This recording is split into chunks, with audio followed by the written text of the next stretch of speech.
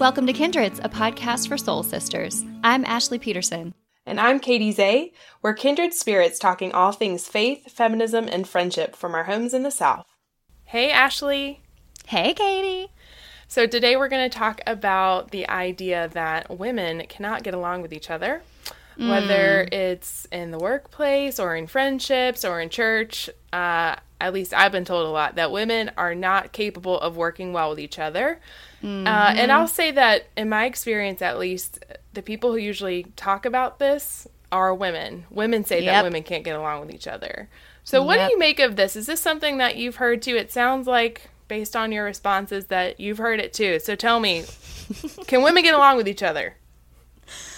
Oh, Katie.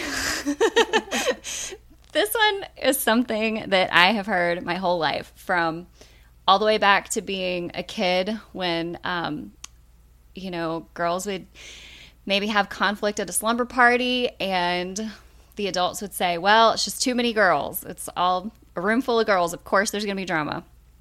I heard it then, and I hear it now with adult women. And where I hear it the most is in office situations, whenever there's a conflict. So I've worked in predominantly female-oriented career fields. And so I always work with a lot of women. And where I've heard this the most, that women can't get along with each other, has been in some of the more dysfunctional office settings where I've worked. It seems like all the conflict, anytime there's conflict, anytime there's drama, there's always a woman who says, well, the reason, it's because we're all women and we can't work together. And it's always bothered me. And I think one of the biggest reasons, a couple of reasons, but one of the biggest is that it's a self-fulfilling prophecy. If you, as a woman, believe that you can't get along with other women, you're not going to try to. And you're going to blame every drama and every conflict you have on the fact that you're women. And I feel like that kind of idea maybe makes us subvert or sabotage the female relationships that we have. I don't know. Has that been your experience? Oh, I love what you said. It's such an avoidance coping strategy to say, I can just boil this down to the fact that we are the same gender identity and that's why we can't get along. It just really excuses everyone from doing that hard work of figuring out how you deal with conflict of any kind. So yeah, and this stuff starts really, really early. I can think about being in elementary school and hearing that phrase that girls are just mean. I don't know if you ever heard this, but girls are mean, and people will say, oh, well, boys, they get into fights with each other, they'll beat each other up, but then they get over it. But girls are vindictive, right? And they manipulative. Hold on. Yeah, they're manipulative. And we see this all the time in pop culture. There was a whole movie called Mean Girls that was based on a book about mean girls, and another movie that I loved growing up, The Craft. So it's any movie that features a white girl who rises in popularity, there's always some mean blonde girl who is the antagonist. Oh, yes.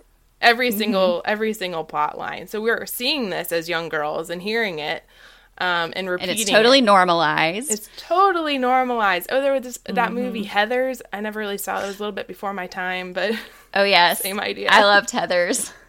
That one stands out.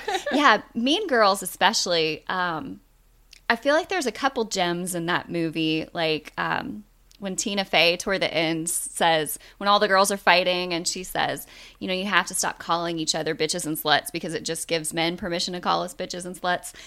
I always think, yeah, that's a really important thing. But the whole rest of the movie, I feel like just kind of, even though at the end the whole idea is that mean girls, that you shouldn't be a mean girl, it still kind of puts the pressure on the individual girls to rise above. It still gives us this idea that fundamentally girls are going to act this way and you have to be better than that and rise above it. And I just think that message is maybe the part that's harmful. Because like you said, when we just say women can't get along because we have these inherent traits that mean we can't get along, it's just a way of scapegoating women for problems that might actually be more about how those situations are organized, or like in an office situation, how are the staff being treated? Is there burnout? Is there a fair workload? Does everybody have enough resources and training? And so saying, oh, my employees or my colleagues can't get along because we're all women is a way of just avoiding dealing with the actual cause of the conflict. So that's something that really, that just bothers me a lot. And I think when it starts so young, it just means we have that much work to do as adults to unravel it. And we haven't talked much about this, but we should now and later in other episodes about what the effects of internalized sexism do to us and to our psyche as women, that we're taught these negative messages about what it means to be a woman. And so we take those on and then play them out in these cycles of being unkind or being dramatic, although I don't love that word. But it definitely plays out into how we interact with each other. And if we're told that we are supposed to compete for the attention of men and boys, that automatically sets us up to be competitors with each other. I mean, think about franchises like The Bachelor. And that whole thing is a construction of female competition over a man. So all of those things play into it. So what was your high school experience like? Was it like Mean Girls, or how were you in high school when it came to female friendships? You know, I look back on high school with a little bit of regret.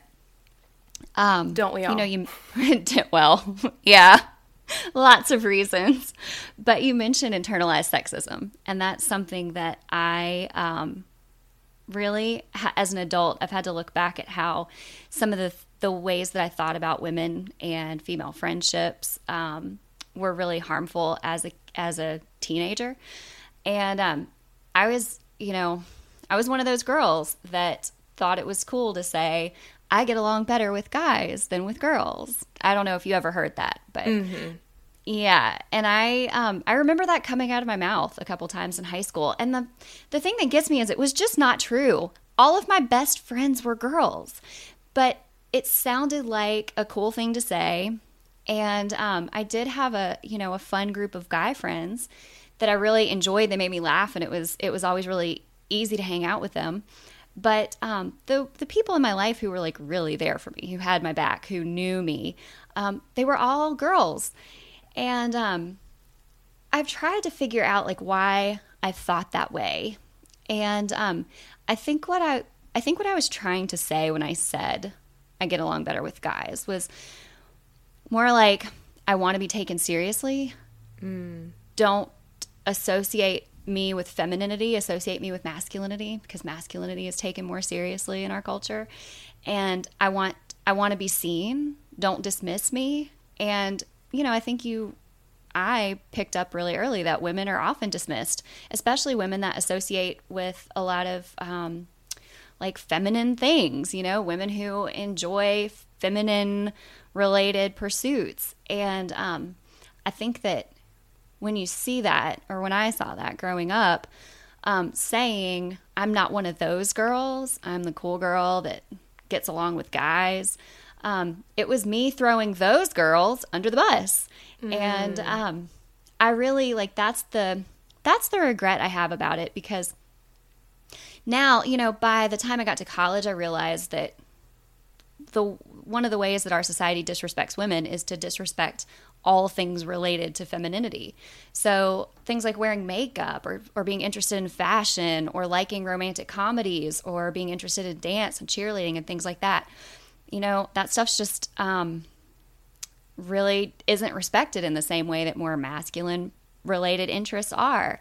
And so now I can see that, and can see that it's okay to celebrate the parts of me that are more girly, and that it's okay to respect other women for those interests and lift other women up for those interests. So I kind of feel like the impulse to say that women can't get along comes from a really similar place, that it's a desire to be taken seriously. And so we realize we live in a society that favors masculinity, and we're just trying to find our place in that patriarchal structure. Oh, you are on it today. Everything you said really resonated. And I think boiling it down to what was the impulse to say I get along better with guys? Take me seriously. Don't see me as a quote unquote silly girl. And I think girls are rewarded for walking this very fine line of still being feminine and being attractive. You can't let that go, because then you get made fun of. Oh, yeah. But also being athletic or able to kind of roll with the more body humor of guys and not being bothered by it, or like those kinds of things. That type of girl, at least in my context, was very much rewarded for that. If you could hang, but it's an impossible line to walk. It really is. I mean, you can go too far one way or the other and kind of lose your place. But the take me seriously piece, that really resonated with me. So thinking about beyond high school, I was thinking about this issue as we age, as we get out of school into adulthood and into relationships, romantic relationships with one another. And I think that this mythology around women not getting along with each other really starts to break down there, because most of the women that I know who are adults, well, women are adults, but women in general that I know have a lot more meaningful social relationships and friendships than the men that I know do. Of course, there are exceptions to that, and I would say I'm talking primarily about heterosexual men who are coupled with women. But most of the men that I know just struggle to stay in meaningful friendships with each other. And I think that this is an example of how patriarchy is really harmful to men too, because men are cultured to be independent and competitive and not show vulnerability emotionally. So those aren't great qualities for forming strong friendships that last over time. If you feel like you can't talk about things that are important to you, if the conversation stays at a surface level, it's hard to form meaningful bonds with other people. Yeah, and if you're not taught to value emotional connection with other people, then the way that I see it is your world gets really small. The relationships you have are really shallow, and you don't go out of your way to form new ones, And I don't know if you've experienced this, but I find that it's harder to meet people and make new friends the older I get, because we're just not, in high school and college, you're forced to spend a lot of time with the same people, and friendships come out of that, and it's hard. You have to be very intentional now in making friends, and doing that requires a level of vulnerability. Just asking a person to coffee, a relative stranger, like that takes a level of vulnerability that it's helpful to have been socialized from the beginning to be vulnerable. And I could see that really working against guys who weren't socialized that way. I also think it's a matter of time and flexibility. I mean, we're both in marriages and committed relationships. And when I think about being in my early 20s when I was single, I had a lot more time that I felt like I could spend on friendships. And it reminds me, I just read All the Single Ladies. Have you read that book? No, not yet, but it sounds, I've heard about it. A lot of it, and I forget the author's name, but we'll add it in the show notes. It's just escaping me right now. But basically saying, as we get older, if we decide to become, partnered with someone, that it really does limit the time that we're able to spend in outside of those relationships. Because in a good relationship, there's a lot of emotional satisfaction with your partner, but there's not that same flexibility in terms of your time. And so the time that you do have, you want to spend wisely. And so spending it on people you don't know to try to cultivate new friendships can be kind of a risk-taking thing, as you were talking about. And I know that I'm really choosy about how I spend the time that I'm not at home with my family now. So that definitely makes it difficult for people of all genders. But I think in particular, I see men depending on their female partners to be the one to establish their social networks and keep them going, which is why I think a lot of men kind of struggle to maintain their own friend circle, because their wives or partners are doing it for them. Yeah, and that, I've actually read, there's research about this, and we are going to talk in a couple of episodes about emotional labor. Oh, I can't wait. Oh, gosh. But I read a few articles last year about how women in heterosexual relationships often take on that emotional labor of being the like cruise director of the family. They're the social planners. They keep up the family calendars. They remember people's birthdays. They buy the Christmas gifts. They seek out new friendships. They encourage their husbands to, take time with their friends. And there's some really interesting research that shows when in elderly couples, when wives die, it's actually more likely that husbands will die sooner than if it's reversed and the husband dies first. That the husband will die sooner after a wife is gone. And a lot of that is attributed to the social isolation they have because they just, all of that infrastructure that the wife created around their social lives just kind of falls away. And that loneliness and isolation can really lead to earlier death for the surviving spouse. And more often that's the husband. And it really, like, that is a tragedy.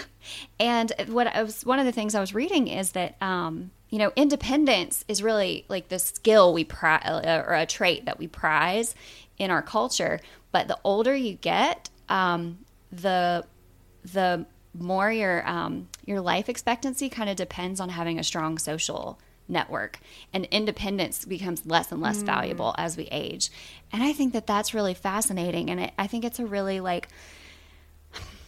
it could be a wake up call, but it's a strong reminder to not isolate into our, nuclear families and to keep up strong community connections. And that requires making friends and maybe busting down some of these myths about who can get along with each other. It's a really good point. And I will say this is why I have returned to a faith community, to a church, because it's built in regular time with the same group of people that I'm going to see on a weekly basis, sometimes more often, because I knew that I needed to have something scheduled into my life that I wake up on Sunday and this is what our family does, and we go and I see people. Because if it's on me to schedule out all of these individual relationships with people that don't have a specific activity or purpose around them, I know that I can't keep up with that many relationships separately. So having a faith community to turn to go and be with folks regularly around shared purpose has been a really important social function for me. And I think the church continues to touch people throughout the lifespan, which is why it's such a cool institution and a challenging one at the same time. I think especially for older folks, that's a way for them to stay connected. So why don't we talk about the church a little bit in this topic of female friendships?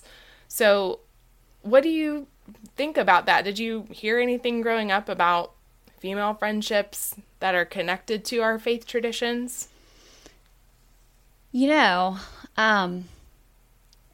I was thinking about stories of female friendship from the Bible. And what's hard is that there's not very many, sadly. But my favorite example of female friendships in the Bible is the story of Naomi and Ruth.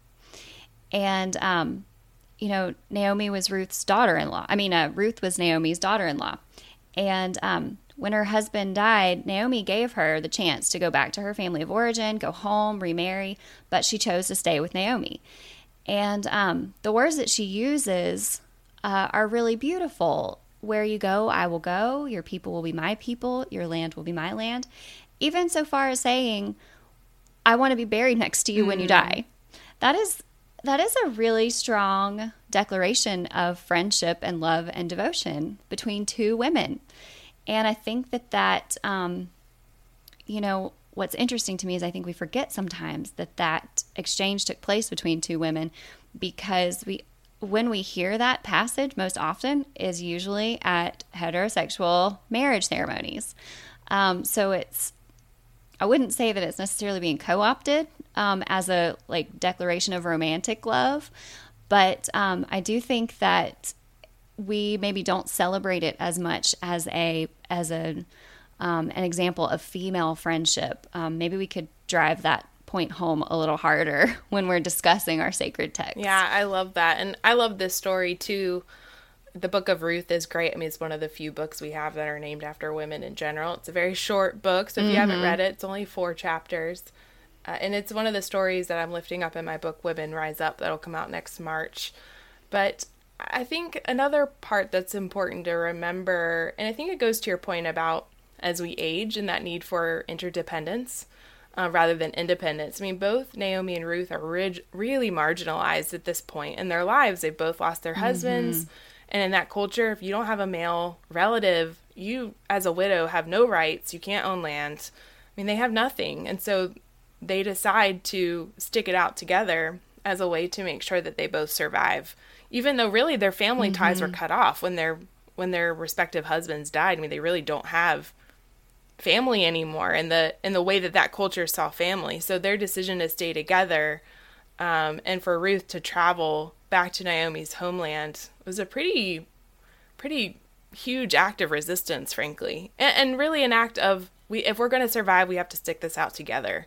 So whatever we have to do, we're gonna stick it out and be as one while we figure this out. And they do. It's really an incredible story of kind of female friendship, female relationships, female survival.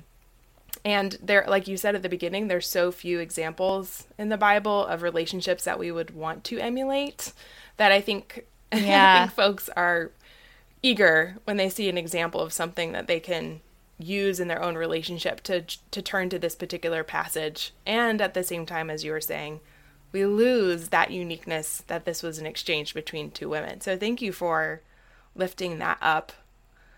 So it's time to talk about what we're reading, which I've heard we have some librarians who are listening who really love this section. So, oh, that's awesome.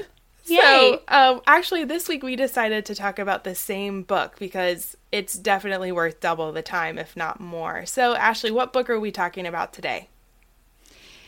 So, we have recently both read Life's Work, A Moral Argument for Choice by Dr. Willie Parker, who is a friend of yours, a friend of our... Friend of the pod. A friend of the podcast, yeah. And we actually, a few months ago, we did a book club around this book. And it was a really... incredible experience. We had some great involvement from other folks around the state who read the book, and we talked about it and really kind of processed how all of the things that it brought up for us and all the main points that he made. So since you actually know Dr. Parker pretty well, what would you like to offer? Well, I would say Dr. Parker, for those of you who don't know, you should go Google him one. But Dr. Parker is someone who straddles different worlds and identities in a really beautiful way, in unusual ways. He is an OBGYN who had kind of an epiphany in the middle of his career that he needed to become an abortion provider, and that was part of his call as a Christian. He was listening to Martin Luther King talk about the Good Samaritan, and he felt like he had to help women in this way. So he's still a practitioner, and he's one of the few abortion providers in Mississippi and in a number of other southern states. And he has written this best-selling book about his life's journey growing up as a poor Black boy in Alabama and kind of how he got to medical school, and he lays out sort of his own theology around abortion. It's a really fascinating book that's part autobiography, part kind of moral argument for why access to abortion is important for people of faith specifically. But what I love about him so much is that he is an advocate and an activist. He's out speaking, but he's still a practitioner. He's still very much involved with women's care today. A lot of folks, when they get some notoriety, they stop doing the thing that got them notoriety to begin with. And what I love about him is that he continues, at least for now, to straddle both of those things. And so his book is very current in terms of the work that he's doing. He's still working with women. It's very much rooted in that experience, that day-to-day experience of being in the abortion room, and also what his experience is like dealing with protesters every day who claim the same faith that he has, but who call him a murderer, and how he's learned to deal with that take that in, and how it doesn't stop him from doing the work. So it's a great, great book. You should pick up a copy. Go look up Dr. Parker, follow his work. He, I think, is a very prophetic voice of our time.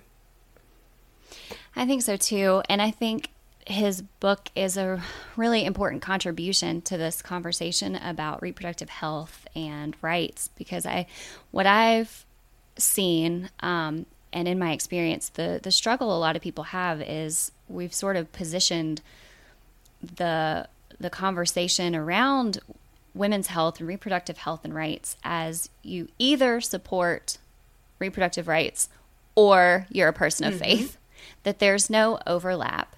And I know that is not how I feel, and that's not how a lot of Christians and people of faith, that's not how a lot of people feel.